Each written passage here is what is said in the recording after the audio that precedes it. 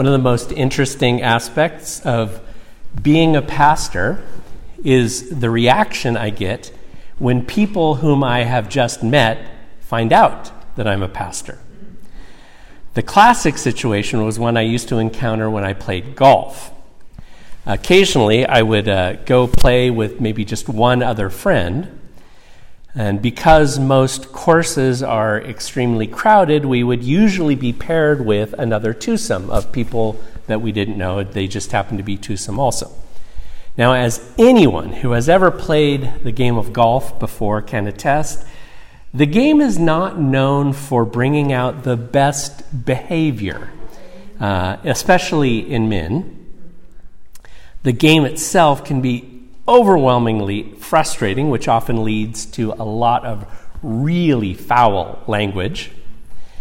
And it has also often been a space that many men have believed was safe for allowing their inner crudeness to be let free. So, by the third or fourth hole, there's usually been a fair amount of cursing, maybe a crude story, a crude joke. And then all of us newly introduced golfing buddies get to the inevitable question, so what do you do for a living? I always know it's coming. The only variable is how long it takes till it comes out. And then the fun begins. Occasionally I'll get sort of an indifferent, okay, and we just move on after I tell them I'm a pastor. More often, I get the embarrassed apology. Oh my gosh, I'm so sorry. If I had known, I never would have, said what I said or did what I did. The specific assumption is that as a representative of the Christian church, I'm going to be somehow offended or upset by the foul language or by people revealing their crudeness. And the more general assumption is that Christianity is about do's and don'ts, about regulation of actions and words. In fact, one of the other responses I hear a lot when people find out I'm a pastor is, oh, yeah, I'm and then fill in the blank, Catholic or Lutheran or whatever, but I'm not a good one. I hear that all the time. And generally what they mean by that is they don't attend services, they do drink and swear and do other things, and they just generally don't abide by the rules of what is supposedly good behavior by the church's standard. Now, in the grand scheme, I believe that all these things, the do's and don'ts mostly of church, I believe that they're healthy, they're helpful, and I usually find it pretty funny seeing people's reactions over meeting a pastor. However, it does sadden me that so many people think that the essence of Christianity is about being good. Going to church on Sunday, reading the Bible, tithing, not swearing, not drinking, not going to nightclubs. What I love about the story that we have from Luke this morning is that it reminds us of what is truly important. And what we see revealed is that Jesus doesn't want good Christians. Jesus wants loving followers. Luke sets up this story right away as a contrast between two people who we can view as representatives of these two possibilities. Someone who is good, a good practitioner of their religion, and someone who is a loving follower of Jesus. First, we have Simon, the Pharisee. We hear in verse 36, one of the Pharisees invited Jesus to have dinner with him, so they went to the Pharisee's house and reclined at the table. Pharisees were not clergy. They were not priests. They were lay people who took their religion very seriously. Whatever the practice was, whatever the do's and don'ts were for the general population, the Pharisees went even further and were more strict about it all. They obeyed their religion religiously.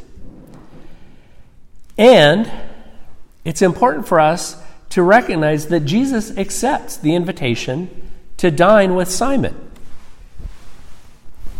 The Pharisee invited Jesus to have dinner with him, so he went. Jesus went to the house and reclined at table. Jesus accepts Simon for who he is and where he is in life. To dine in the home, to recline at the table of someone, was a fairly intimate encounter. Jesus accepted the invitation to commune with this very religious man. So there's Simon the Pharisee. And Luke's story includes someone else, very different. A woman who had lived a sinful life in that town. I took a little break after those different pieces because each of those descriptions is a mark against her in terms of the religion of that time and place. As a woman, she had no legal rights, wasn't even much considered apart from if she had a husband. She also had not been good. She was sinful. And she was from that town, and so her sinfulness was known, was well known by everybody. On top of that, in the story itself, she behaves entirely inappropriately. First off, she drew attention to herself. Oddly to us, it was fairly typical to have an audience for a meal. For if there was a noted rabbi, a teacher of some sort that was invited to dinner at the local wealthy person's home, there would be people that were welcome to come into the courtyard where the meal was held and just sort of sit around the edges and hear from this respected teacher. So it wasn't unusual that she was there, but people who were there as part of essentially the audience were supposed to be a part of the scenery, especially as a woman. But she makes herself known, very much so. She's weeping at his feet. Then she let her hair down. No religiously respectable woman would ever do that in public. Honestly, it was pretty equivalent to exposing yourself in our society. And finally, she not only touched his feet with her hair, she kissed his feet. Feet were disgusting. Roads were dirt. Shoes were no better than flip-flops. Everything about her and what she did was wrong or bad or both. And yet, of the two, who does Jesus affirm? The scrupulously religious man or the notoriously sinful woman? The answer comes as a shock to conventional religion. Jesus affirms the notoriously sinful woman, not because of her sinful past, but because of her loving gratitude. The scrupulously religious man remained skeptical and removed from both the woman and Jesus. William Barclay, the Scottish pastor from previous century, details what common courtesy would have dictated from Simon as the host. He writes, "When a guest entered such a house, 3 things were always done. The host placed his hand on the guest's shoulder and gave him a kiss of peace. That would be a mark of respect. The roads were only dust tracks, and shoes were only soles held in place by straps across the foot. So always, Cool water was poured over the guests' feet to cleanse and comfort them. Either a pinch of sweet-smelling incense was burned, or a drop of attar of roses was placed on the guest's head.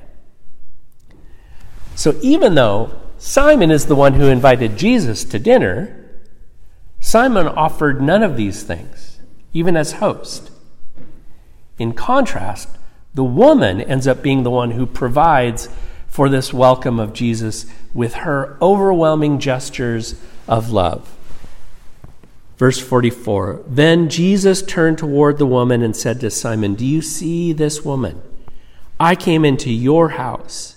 You didn't give me any water for my feet, but she wet my feet with her tears and wiped them with her hair. You didn't give me a kiss, but this woman from the time I entered has not stopped kissing my feet. You did not put oil on my head, but she has poured perfume on my feet. And I love the way that Jesus forces Simon to view this woman as a model even for himself, a Pharisee. Pharisees were supposed to be the model for everyone else. And yet Jesus forces Simon to see her. Jesus tells his little story about the two debtors both being forgiven, and then we hear him say, or then we hear Luke writes, Jesus turned toward the woman, so he's facing the woman, but he's speaking to Simon. And he said to Simon, do you see this woman? Do you see her? This whole story is crafted for all hearers to look at her as Jesus does. In fact, at the very beginning of this story, Luke introduces us to the Pharisee. Simon, a Pharisee, invited Jesus to dinner. And then in the next verse, 37, the Greek translates literally, and behold, a woman. Again, I've mentioned this little word idu in the Greek. It's from the person who's writing. It's basically a way to say, stop, everybody, not just whoever's speaking in the story. I'm talking to you, reader, as an author. Look, see this person, this woman. Howard Marshall, another Scottish theologian, puts it like this. The central feature in the story, as brought out in the parable of the two debtors as well, is the contrast between the love shown by the woman to Jesus and the lack of love shown by Simon the Pharisee, as evidenced by the varying measures of generosity shown by them to Jesus. And the story closes with Jesus affirming that love is more important to him than purity, because after he points out the contrast between Simon and the woman, he says, therefore I tell you, Simon, her many sins have been forgiven, for she loved much. But the one who has been forgiven little loves little. And Jesus said to her, your sins are forgiven. Jesus said to her, your faith has saved you. Go in peace. Notice in our Hebrew First Testament reading what actions it is that God desires from us. It's not about fasting, which was a very religious practice. Instead, we hear, this is what I'm after. Break the chains of injustice. Get rid of exploitation in the workplace. Free the oppressed. Cancel debts. Share your food with the hungry. Invite the homeless poor into your home. Putting clothes on the shivering ill-clad. Being available to your own families. These are not religious practices focused on the temple or the synagogue or Sunday morning service. These are actions that seek to help and benefit other human beings, especially the oppressed, the outcast, and overlooked. The motivation for these actions is the overflow from the love that we receive from God. That's what we hear John affirming in that letter that he wrote and that we read part of. My beloved friends, let us continue to love each other, since love comes from God. And he says, this is how God showed love for us. God sent Jesus into the world so we might live through him. This is the kind of love we're talking about. Not that we loved God, but that God loved us and sent Jesus as a sacrifice for our sins. And then he says, okay, dear loved ones, since God loved us like this, we certainly ought to love each other. Jesus doesn't want good Christians. Jesus wants loving followers. The key for most of us in becoming more loving followers of Jesus is understanding our own need for forgiveness. In that parable that Jesus told to Simon about the two people who owed money, one 500 denarii, the other 50, the most important point isn't the different amounts each person owed. Truly, it's that they both owed money. They were both indebted. So when the debts were forgiven, both people should have experienced gratitude, thanksgiving for having been let go of that burden. In the story surrounding the parable, both the woman and Simon, the Pharisee, need the salvation that Jesus offers. And clearly the woman is very aware of that. But Simon seems to be above it all. He doesn't need that. Again, Howard Marshall adds clarity here. In the end, talk of greater or lesser amounts of gratitude is irrelevant. As the sinner comes to realize the magnitude of his or her own personal debt to the Savior. Hence, the story ultimately asks those who have little love for Jesus whether they have realized the magnitude of their own sin and their own need for forgiveness. No matter how religious we are, or how good or bad we are at being religious, we all fall short of the glory of God. And yet, God has forgiven us in and through Jesus. In Christ, we are reconciled as children to our loving God. What great news that should fill our hearts every morning and every day. All of our religious practices, this gathering, the do's and don'ts, all of those things are meant merely to remind us of these truths. That we have broken our relationship with God and one another, but Jesus offers us forgiveness and reconciliation. And knowing that ideally fills our heart with so much love that it spills over to all the others we encounter. This is the essence of our faith. This is what I wish people would think of that a pastor represents, whether on the golf course or anywhere. Jesus doesn't focus our eyes on Simon, the Pharisee, and his scrupulous religious practices. Jesus tells even Simon, look at the generous love of this woman. Simon, be like her. Less religion, more love. May it be so for all of us. Amen.